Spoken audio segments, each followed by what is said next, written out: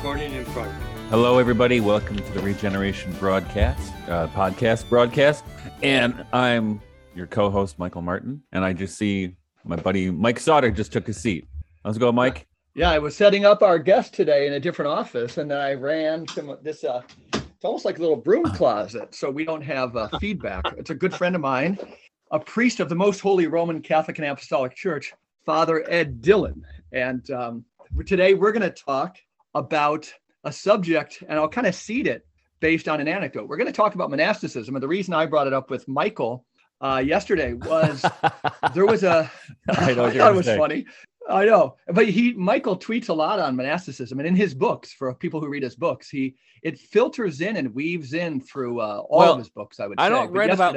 Go ahead. I don't read about monasticism. I read about marriage, okay. And monasticism comes into the conversation. Excellent. No, you know that's a great contextual. So the text yesterday had somebody on Twitter, Father Ed. Somebody will post an image frequently, and they have comments and so forth. But somebody posted an image of a really holy, like Orthodox, I think it was Orthodox personage. I don't know if he was a saint, but the anecdote was that this monk was born and his mom died in childbirth, and that this holy man of God lived for 74 years. 83 years. He never ever set eyes on a woman. So then what followed in his whole life? So what followed was all these kind of comments, kind of praising that. Wow, how holy that is and how awesome. Then I'm scrolling through and I see my good friend Michael had contributed to the conversation with one word and one word only. And he left the word psychopath on that. So how about Michael, you kind of reflect on that anecdote, and then we'll bring Father Ed Dillon into the conversation. Yeah. Well, you see this with like some traddy Catholics, for instance, or you see it with the ortho bros, where they say stuff like that, and it's absurd. I mean, it's crazy. That should not be something that's celebrated. That he's never seen a woman in his whole life. I mean, that's a pathological state of being. I mean, one of the things I love to rip on in my work is the monks of Mount Athos. Where feminine, the feminine of the species, whatever species, is not allowed on the island. I don't know how they handle birds and insects, but apparently, they can't bring a cow onto the island, or a hen, or a woman. And I've definitely heard that too. Do you think it's changed, or we think this is still the reigning? It hasn't changed. No? And get this. So a friend of mine, really good friend of mine, was in the Foreign Service. This is probably back in the 80s, maybe early 90s. And he wanted to go. He happened to be stationed in Greece, and they had one child, he and his wife, and she was pregnant with another. And he goes, I'm going to go visit Mount Athos. Since we're here, I might as well do it, right? So he goes over there, and he gets into conversation with this monk who tries, and he wasn't even Orthodox, he was Catholic. And he goes over, this monk's trying to talk him in to leaving his wife and children and becoming a monk. And my friend said, well, that's not right. We can arrange it. It's not, wouldn't be a sin for you, So it's pathological. I mean, I don't think monasticism is pathological, but I think things like you saw yesterday on Twitter and what my friend experienced on Mount Athos, that's insane. I agree. Okay, so let's pause here, and I'm going to bring in Father Ed Dillon. Father Ed is a friend that our listeners might know, that on and off again, currently redoing it as a layman under a certain canon in canon law. I've run, and now I'm running a Catholic parish. And when I began in upstate New York, when I began my first foray, actually I knew Father Ed Dillon. I'd been in campus, and he was assigned to our parish in senior priest status. And served the community. We became fast. People in the parish would say we drank from the same Kool-Aid. Father Ed, I would characterize as kind of an Irish wit, really intelligent guy, studied over in Rome. Father Ed, don't be too brief either. Give us a little bit of your background, and then kind of weave it into, maybe some reflections on monasticism. Where you come from, things you think people might be interested to know. I have a lot of trouble trying to describe my life. It doesn't really make much sense to me. But, I don't worry about that. And I'm able to function in some place somehow. And I've always had good friends along the way that helped me be useful. And I'm probably some type of a scholar, because I used to read a lot. I was interested in everything that was happening. Also in the church, but not exclusively or even primarily in the church.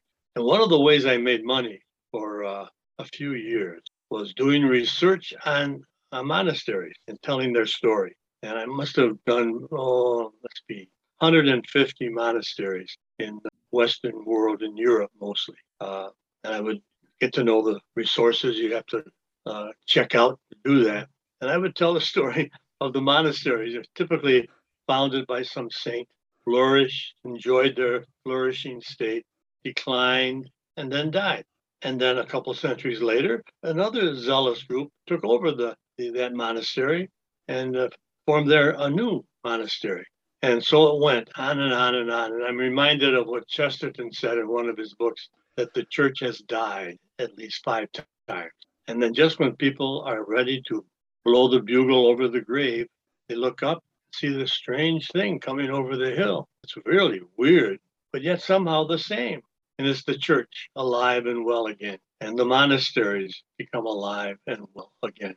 And as time goes on, this is my way of viewing the history of Western church at least, but I think the East is similar. The imperial church flourished in the 4th century when Constantine became a Christian. Already the church had taken on all the flavor, feeling, and style and values of the Roman Empire. And so by the time of Constantine, it was just natural for the church to become the church of the empire. And so you have the imperial church, whose name is the Catholic Church. That's what Catholic Church, the Church of the Empire, especially when it became the only religion allowed. And so it left the Persian model of empire, which encouraged people to be faithful to their traditions, their language, their culture, their heroes, and their religion. And the Persians would even help them go home to their ruined towns and cities and build them up again. But just remember to pay your taxes a timely way to the great king of Persia. So a new and enlightened form of empire came when Persia came on. And in the book of Isaiah, 2nd Isaiah, Cyrus the Great, we call him, is called by God, my Messiah. You are my Messiah, and you do the things I want you to do, though you know me not. About 3 times it describes Cyrus the Great that way. For the first time, one of the kings of the world is called by God, my Messiah. So this is a new form of empire. And the empire that followed, not right away, but eventually, was Rome. And they were following the Persian model. They didn't care what your religion was. They encouraged you to build an altar and have a priesthood for that God of yours, as long as you pay your taxes in a timely way and respect and honor our emperor. When the empire became Christian, it became intolerant and abandoned the Persian model. That imperial church died in the West in the year 576, so they say. And what replaced it, and it had been replacing it for a century or more, were the monasteries. The monks were the source of life and the guardians of the great tradition.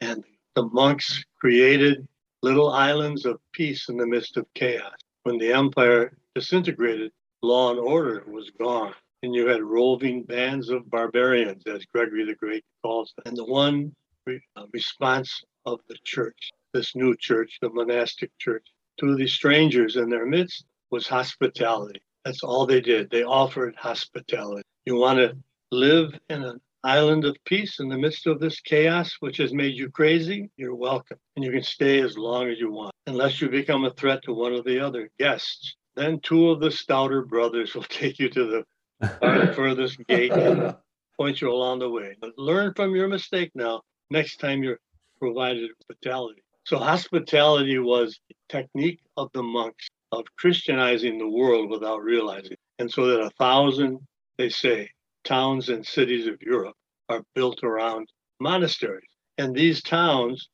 incorporated the rhythm of the monastic life, the bells ringing at dawn, at noon, and at sunset, and the feasts of the year celebrated. The festivals of the monks become the festivals of the towns. And it was an incredible act of civilization they did, and what the English would call later regarding themselves. In a fit of absent-mindedness, they created Europe. And just like the British, in a fit of absent-mindedness, controlled the world, the seas and all the continents in it.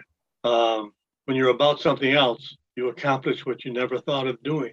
Interesting. Let's hold there for a little bit. where do you think, and we want to go back to history, and whenever you talk about St. Gregory the Great, but let's interject here again, because I think you two kind of going back and forth is a great education for me. And again, my contribution here is that I've worked at almost 6 years or so running the Trap in a Sea. And I can only say my experience there was very powerful. But, they're not seeing many novices now. There's some interest. But, for them, you do have some of the novices could be the equivalent of these guys who, especially during COVID, were living in their parents' basement. Mom might come down the stairs and say, "Hey, Huzelfritz, you need to get a job." And then Huzelfritz says, "I think I'm called to be a monk," and then that's not going to work. They show up at the Abbey of the Genesee, and these guys are willing to take a look at them, but it doesn't last long, right?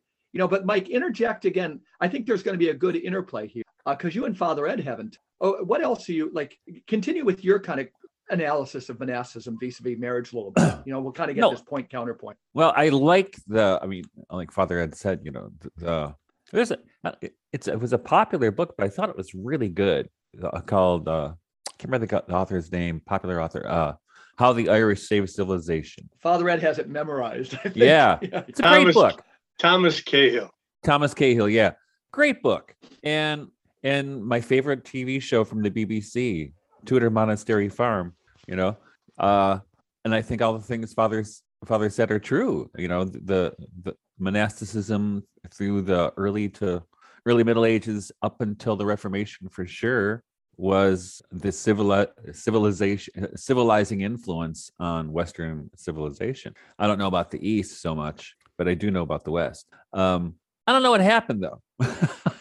And not only that, but I think, even if you go back, and I don't think Tertullian was a monk, but where it gets weird for me is when monks started waxing theological about marriage, like St. Bernard of Clairvaux, for instance. He has a multi-volume, it's huge, sermons on the Song of Songs. It's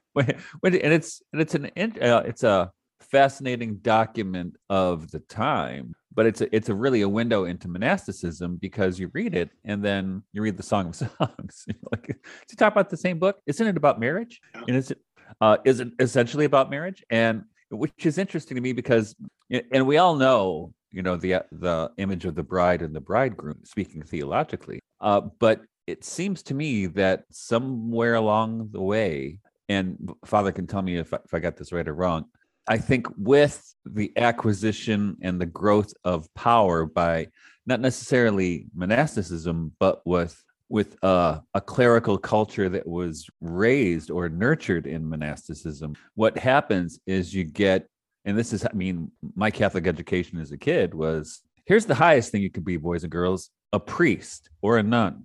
But if that doesn't work out, maybe you can get married, and that's almost good, but you can do that, right? So you get that hierarchical notion of sacramental ways of living, right? And then accompanying with this, and I'm sure this is something that came out of monastic, like Bernard on the Song of Songs, out of monastic application of ideas with the idea of the Holy Family and the perpetual virginity of Mary.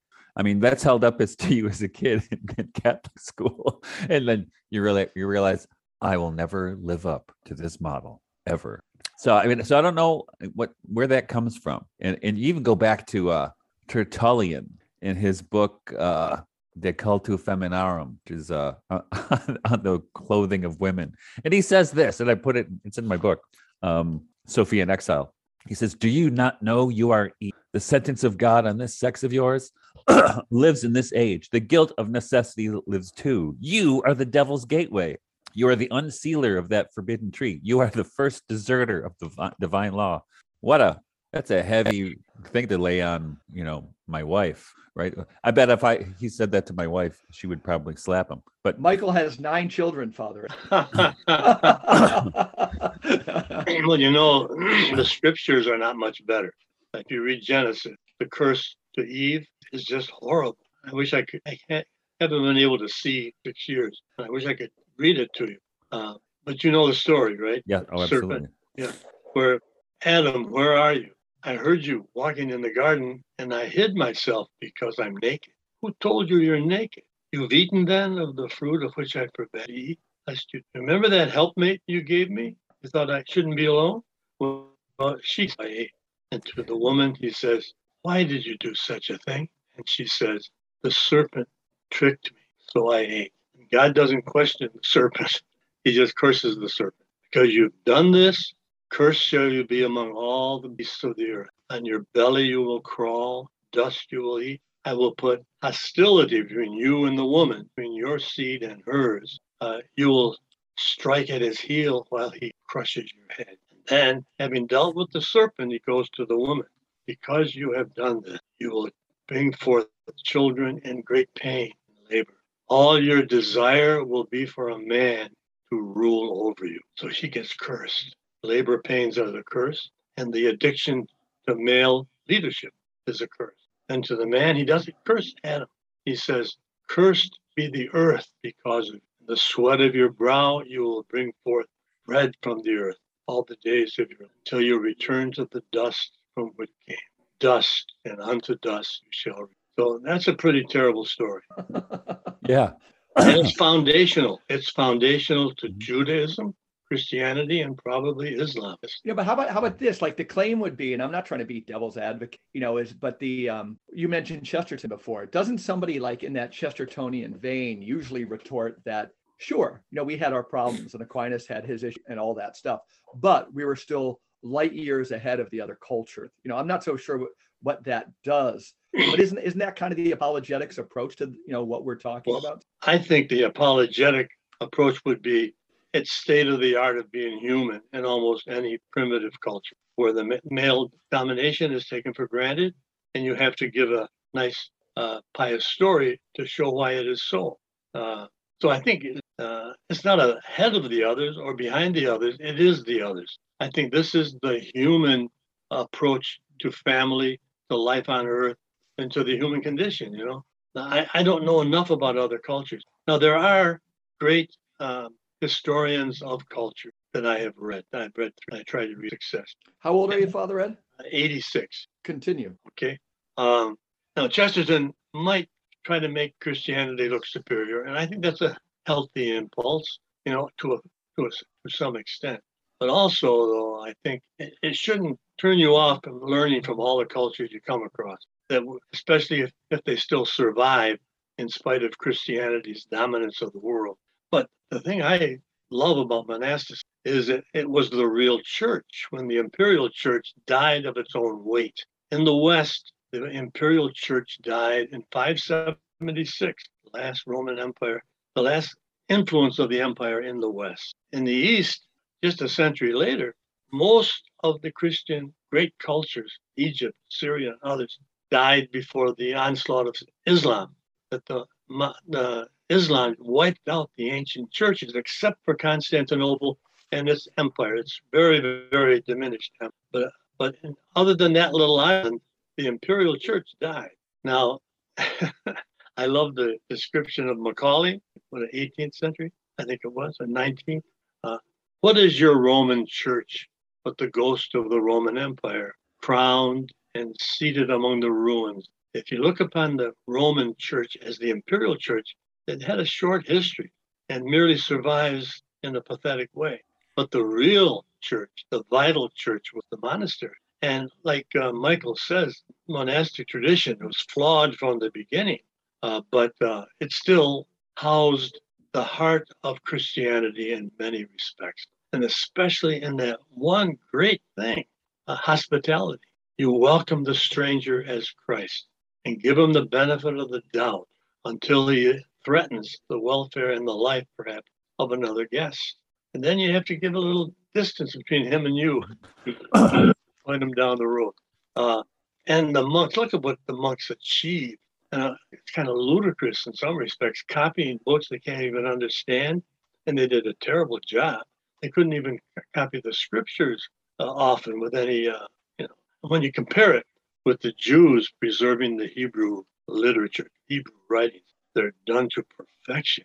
And when you get the Dead Sea Scrolls, you find examples of Isaiah the prophet, which is almost perfect, identical with the Masoretic text, which Jews use today, and when Christians use as the basis of their translations.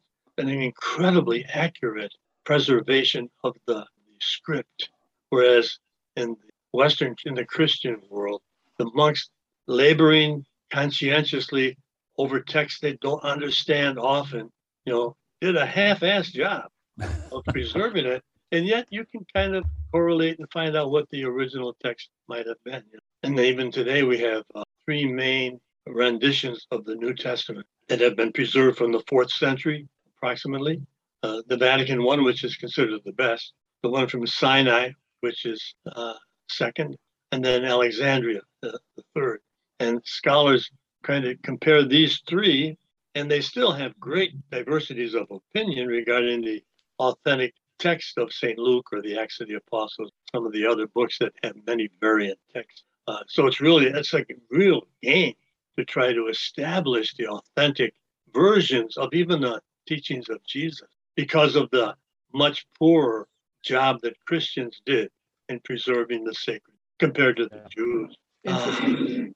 Now let me say too that the when we look, if we go kind of the history of monasticism, kind of where it is now, and maybe what could be its future. You could have monks listening to this and saying, like, what do these guys think they're talking about? Well, I'm going to say this is that I think one of the things that's kind of fallen away in modern culture, maybe since the Industrial Revolution, but we just have a causal view of history. Everything is seen as a domino effect. And I'm constantly reminding, so the gene determines everything in the surrounding environment. And working at a college, I'm kind of reminding the young people that we're always looking for an Archimedean point, a leverage. It's part of the modern mindset to see where everything else follows. But epigenetics suggests that the gene determines things outside of it, and yet the environment of the gene affects the genes. You smile when you're happy, and when you smile, it makes you happy. People have chosen that. And so monasteries too, I know in our own diocese at the Abbey of the Genesee, that in our best we could see that the monastery influences the surrounding environment, and the surrounding environment influences the monastery. We have right now there's an image used for a monastery that I've heard in our diocese, and it's called like a powerhouse of prayer. And I don't know, I bet you that has fructifying elements to it, but I just don't like it. It kind of is this domino effect that the monastery is a self-enclosed place, and from there things just kind of flow out and influence. And what I'd like to see, I think, for the health of all of our monasteries, is for everybody to step back and see kind of the push and pull factors, that again, so many monasteries in this country are seeing an elderly population, and so they necessarily have to withdraw, and they kind of, pull in their sails a little bit, but then that leads to the deterioration of their relationships with communities. And then I think we get a snowball. But, Michael, can you reflect on that a little bit, or does it make you think of what you're seeing? Well, I don't know. Well, here's the thing. I think what Father Ed's describing as the medieval model of the monastery, right? Which that would flow out into the broader community easily when you had a unified culture, right? Now we don't, and I don't think I even knew there was such a thing as a monastery until I was about 18 years old. At least there were still monasteries around. My parents brought me to one. It was actually it was a beautiful Franciscan monastery. But even then, I mean, in fact, my wife and I, when we first met, we would go there and we'd pray the rosary, and they closed down in about 1992 because of exactly what you were describing. They had a demographic winter visited upon them, and it was a beautiful place. We were at the last mass that was offered there, but this is connected to a lot of things I think about in terms of distributism and how communities should be alive. And maybe Father Ed doesn't know this, but I'm a organic farmer, and for me, small is beautiful, and I like the idea of small communities. And then if say there was a monastery, and there are a couple of monasteries, they're Orthodox, not too far from here, integrated into that community, and that community integrated into the life of the monastery. But that's not what's been going on for the longest time, as you just described, Mike. It's the idea that kind of persists. It's kind of a ghost in a way. And I think, and tell me if this is true, this is just my perception from the outside, is that as you mentioned, Mike, that a lot of people who are attracted to monastic life now, and I know some women monks who, these nuns who are just lovely people. But I wonder if that kind of retreat, it's interesting. So a lot of people will choose that life to retreat from the life of the world, whereas the hospitality model that Father was talking about, the medieval model, that had a more of a fructifying effect on the culture, the micro culture around it, right? So I don't know what to do about it.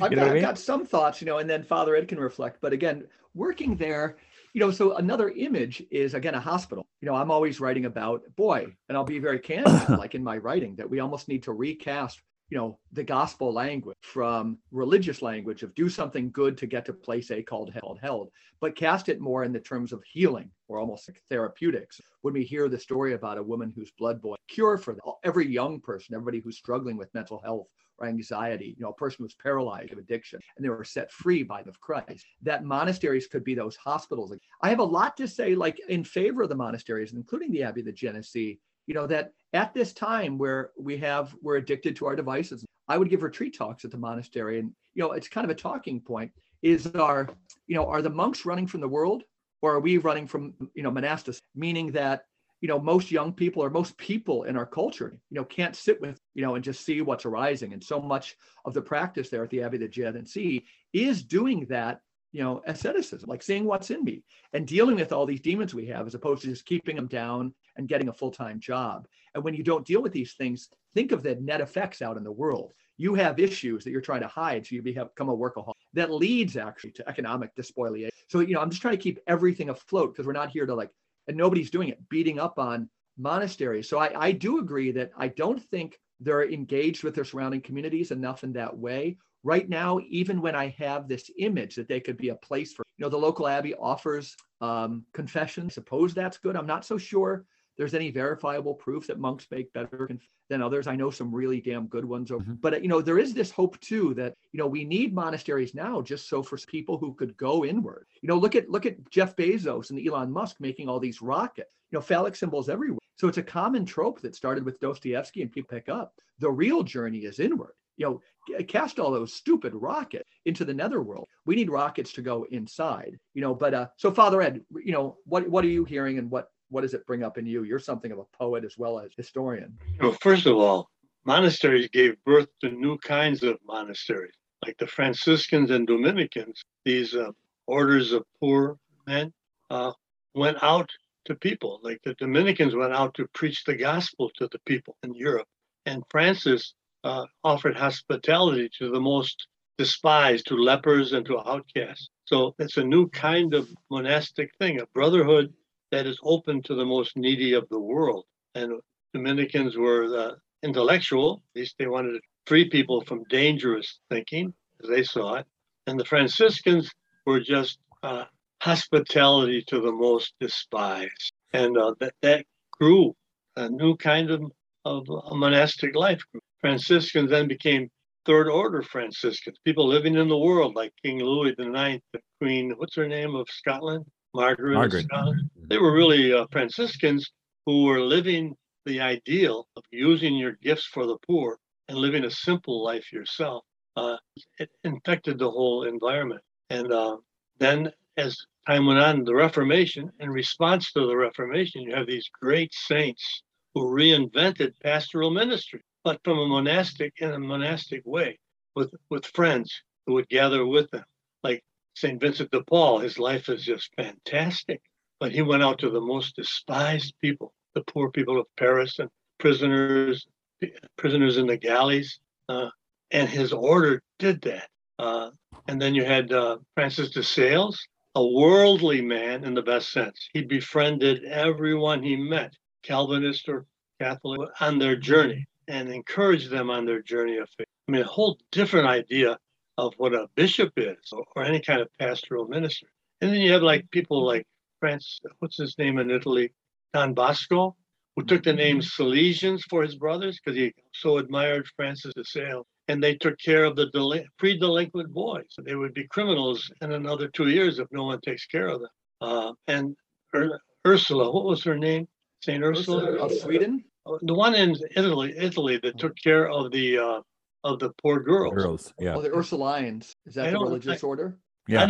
I've forgotten names of things and people. So the monastic ideal was already formed in a different way, going out to the most needy of the world while remaining a Christian community. They wouldn't do this alone. No one would do it individually. You do it with the help of your friends. Today's feast is St. Peter Claver. He gathered friends of his who shared his horror of slavery. And when the new slave ships came into Colombia, they would go down and work their way through the slave traders and these brutal people to find the slaves that were cast off as useless because they were so injured and they were probably dying. And they would soothe them and bathe them, get them to trust them, feed them, and even turn cold ones that are turning cold toward death, warming them, and finally buying them for like 2 pennies because they're worthless and taking them with them. And some of them survived to be part of their community. So Peter Claver is just I think he made a vow as a young person too. He vowed, promised God he would become a slave to the slaves the rest of his life. And his brothers and others, I'm sure there were women with them who did the same thing, greeting the slave ships as they came in and dealing with the discards, the refuse, even of the slaves. It was just incredible. Now, you can call him a psychopath, and he probably was, I mean, in some sense of the word, but he was also a saint, you know. What he did is just incredible, and he persevered for many years. I knew a nun in Philadelphia, took the name Sister Peter Claver, lived to be 105. She was the first person to give Dorothy Day $10 to start the Catholic Worker, a newspaper, and she was with Dorothy during the early days of her revolution there in New York City. Actually, speaking of Dorothy Day, one of my best friends, the godmother of my second oldest, her mother was one of the first flock of Dorothy Day. And when I met my friend, this is 30 years ago, she hired me as her gardener. And she referred me to her mom. She wanted me to, I wasn't making much money. So she referred me to her mother. And I would go over and she would talk about Dorothy Day. And I'd go over to work. She'd say, Michael, we're not going to work today. We're just going to come in and have tea and read Dante. And and she would tell me all these first generation stories of Dorothy Day. And that's it. And Dorothy Day, the Catholic worker movement, is that a monastic? I would think so. Yeah, you know what I mean? I know that Father Ed to college students, when people are, especially Rod Dreher, so fond, as they should be, of quoting Alistair McIntyre's, famous words at the end of After, you point out the trajectories we're on with ideology, the crisis of postmodernity, but he makes a claim that we need a new and different Saint Benedict. And I remember at a mass with college students, that you were thinking in real time, and we still hope for it. Maybe it is this Dorothy Day thing, who also had a great and wonderful relationship with the Abbey of the Genesee, well known. Father John Hughes, the abbot, was a lot of money. She stayed up many times. Yeah, no, this is a wild legacy. And Dorothy Day brings us to, some conversation on the future of monastism. And I think we've surfaced some themes already, hospitality, just at breakfast the other day. I've been newly appointed on a parish again, and Father Ed can, as they say, speaks with authority. But like the new church, let's say we're in one of Chester's 6th or 7th deaths at church, it will be formed around hospitality, no doubt. But a couple of other things that I think for conversation, I think of pretty insane. Talk about psychopaths, Joachim Fiore, who Dante cast him pretty low. I still love that guy with a passion. Yeah, me too. But he had a model for a religious order that had kind of what we're looking for, I think, is, a dance, women and men living in proximity. The Gilbertines that were suppressed at the Reformation. I don't know as much about them as I want to, but it seemed to be a promising new form of monasticism that had this great dance between the male and the female. And Father Ed, one more thing, is that he's the one who, his professor, Father Flood, over in Rome, who had the great Franciscan poem of all time, that is, do you want to say the poem, Father Ed? St. Francis implied, though not with words, that religion is for the birds. Isn't that great?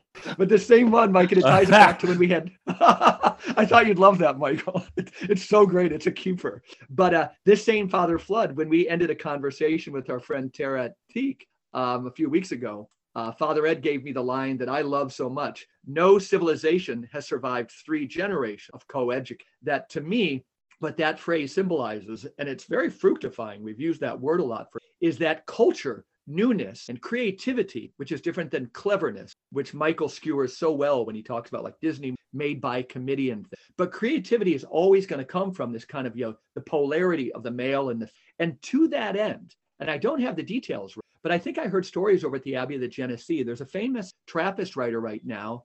Did they call him the new Thomas Merton? But his name is Michael Case, an abbot of Tarawara Abbey in Australia. And he's definitely he's great, all of his books. But I'm going to call it a Festschrift, but in kind of an in-Trappist journal, a lot of people reflecting on the future of their order. And again, all of this is secondhand. Forgive me, any Trappists. We got a lot of Trappists. But that he said, in the future, almost as if down the road, we'd probably need a Trappist near a Trappist community. And I thought that was a wholesome striving, right? It's so that there can be this kind of cross-fertilization. It's widely known in the Trappist that the Trappistines have much more joy in their community. When they have recreation days, they know how to go out and celebrate nature with picnics. Or I know my own Trappist won't mind me for saying this. They look to the Trappistines as models of community. But so, if we move a little bit to the future of monasticism, those are some of the things I see from my experience. And plus, in the late Middle Ages, with the rise of the Beguines and the Beguards, which they couldn't get sanction from the church to form their own, to form a new order or a new community. So they were kind of lay monastic orders, but without being an order. And so I think some of the most beautiful mysticism of the Middle Ages came from these. And of course, then Marguerite Porretta was burned as a heretic, unfortunately. But there were like Magdeburg, what's her name? Hadewich of Magdeburg, and people like that, which I quote them in my book at length and often. So I think, I think part of the attraction, I think, even for modern, especially for modern disaffected people who are attracted to monastic life, it's, I would think, even more an attraction toward community. That's it. Right? You know what I mean? Which is what we don't have any place. I mean, that's what we've been trying to create here on my farm. And we're starved for community. And I think if you look at the Middle Ages, the community in the late Middle Ages, this is after getting away from the marauding, what was the word you used, Father? Barbarians? The barbarians, yeah. Besides, we're kind of surrounded by our whole culture is barbaric now. Roving bands of barbarians. Bands of barbarians. But so when it got after the monasteries were settled, there was this reciprocity between those monastic with monasteries and the community around it, right? So there was community on both sides of that, and they were both parts of the same community, and which we don't have at all now. Most people don't know the names of their next door neighbors. So, and I think there's a real hunger to have that. And I think, when Roger wrote his book, The Benedict Option, I think if this is fearful as the underpinning of that book was, I think, one thing that's sound there is that people want to be connected to something real and have their faith connected to the world and to what they do and not just be abstracted away from reality.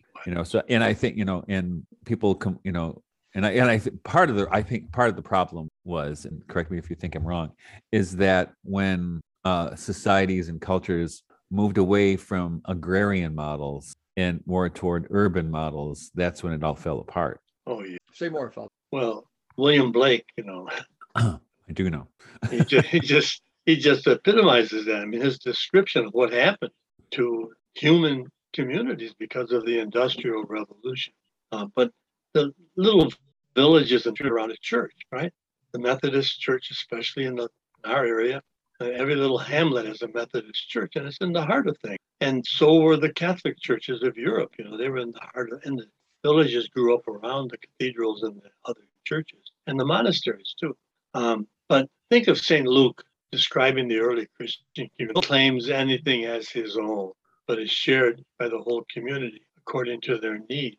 I forget how he said it, but I mean, he had a great description. It's a community that shares everything, men, women, and children. And that is what I've experienced myself 2 different times. One in Philadelphia, and I will describe it sometime if you're interested, but then another time in Rochester, where once we decided to take in the homeless and feed them every day, the whole parish was transformed.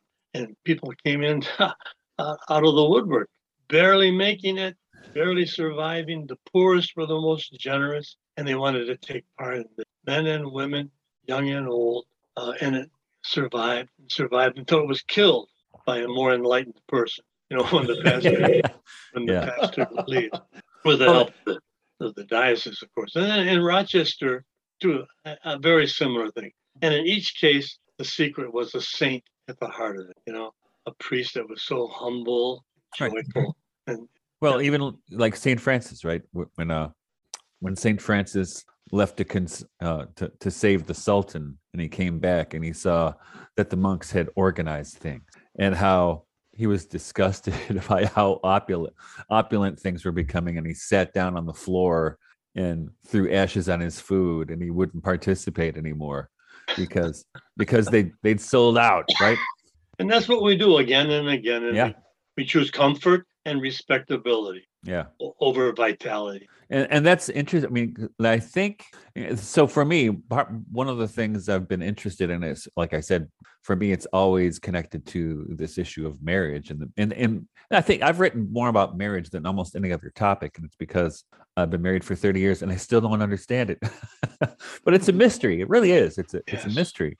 The central mystery of any culture. Yes, and it's, let's face it, the Bible starts with the mystery of marriage and ends with the mystery of marriage, right? So what's intriguing to me and kind of disappointing is not just monasticism, but what happens when power comes to monasticism, or monks move into positions of power, and which is. And I don't know what to make of this, and I think it's just it's the part of the human condition.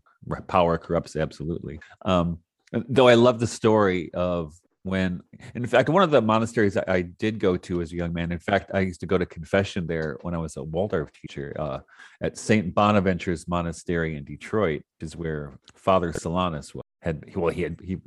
Father Solanus was dead before I was born, but my father is here because of Father Solanus, because my grandparents were having trouble in their marriage and they went to see Father Solanus. He said, "You gotta have another kid," which ended up being my dad. So I'm here because of Father Solanus. So I used to go and thank him. So the story I was going to is when so that kind of humility you see in a real saint. Father Solanus was definitely a real saint.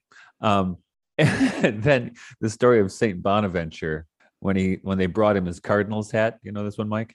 No. He's washing dishes, and they go, this committee from Rome comes, we've brought your hat for the cardinal. Hey, thanks a lot. Just hanging on that tree, okay? I'm busy washing the dishes. Yeah. And which is why when you see the emblem of Saint Benedict, it's a cardinal's hat hung on a tree. Okay. That's wonderful. Right? Yeah. So I can live with those images, and I love Saint Bonaventure in particular. Yeah, I think that the key word again, community. Father Ed almost jumped out of the chair, but it's also that we had a youngster who Father Ed has met, Hunter, on last week. He was echoing in campus. It's the first thing that hits you when you walk out the door. Again, it's a health crisis. But so at the microcosmic level, the college will, and I can tie this to monasticism, but college will say we can't hire ourselves out of this problem. But to take at the macrocosmic level, that's also a symbolic statement. You can't hire yourself out of this problem, because the answer to addiction, the answer to so many of these things that are setting young people is community. And that's where, like, the AA model, how do they fight addiction? They build community, right?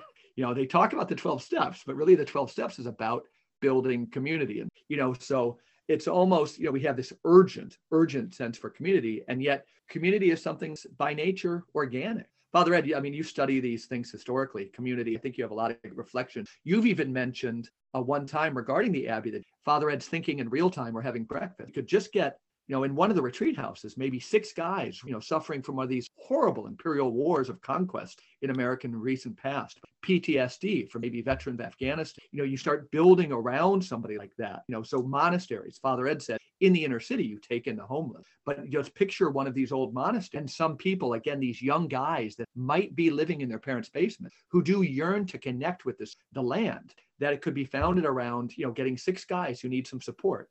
Suffer maybe PTSD, and all that you need to support them, and you learn from them. And they would love to be near livestock. Father Ed, you've talked about this eloquently. I don't know where to begin. Well, you I just think mentioned livestock. I had to check on my cows. I moved them to the parish behind, or to the pasture behind me.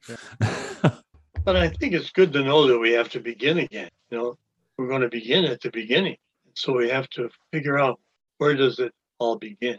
And we'll have different solutions. But I think if there's sanity involved in the quest, it'll come up to forming community that's grounded in the earth. What Dylan Thomas calls the first spinning place. Yeah. So, I mean, Father Ed has an appointment in a little while. We'd like to have you back again, Father Ed. He's got a wealth of wisdom on a lot of things. But I think we kind of visited this in a decent way. Any concluding thoughts? I kind of like that notion. We have to begin at the beginning. We're all recognizing nobody's heard malice in our voice, but nobody's heard good rhythm. But we're looking at something through a dying process, and we're looking at a beginning. And that can sound, defeatist. It's not, because death is a part of life. That idea. Simone Weil was always great. Truth and falsehood on a larger body of truth. Death and life on a larger body of life, capital L, and all these things. And that the trials and travails of monasticism subsumed in kind of a larger narrative. But the virtues of community, cooperation, they're the timeless things. Concluding words from my Irish poet friends, Father Ed and Michael Martin. God bless the monks. God bless the nuns. God bless us all. On that note, we want to thank everybody to listening to the Regeneration Podcast. When I sign off, I'm going to run into an office near me where Father Ed is, and I'm going to hit the stop. We will see everybody again next week. Mike, the farm this week, what's going on? Today, I have so much to do, but I have to spin out some honey today. I harvested some honey a couple of weeks ago, and it's been sitting in my kitchen in these 2 giant boxes. And my wife keeps saying, "Is that stuff going to be here forever?" What kind of cheese did you make this year? I made ricotta and farmers, and it's a little too cold. I mean, I really like making hard cheeses, but it's a little too cold in the basement right now. But I think in a few weeks it'll be the right temperature, so I'll go back to making hard cheeses. Awesome. You'll see me keep talking for a second. Okay, and then I'm talking for a second. So anyway, yeah. So there's so much to do on this. I'm here with Father Ed. All right. Tell me when he signs off, Father. Oh, I know. We're all set, Michael? All right. So we'll see you next week on the Regeneration Podcast. Michael Martin and Mike Sauter with Father Ed saying goodbye, and have a good week. Have a good day, everybody.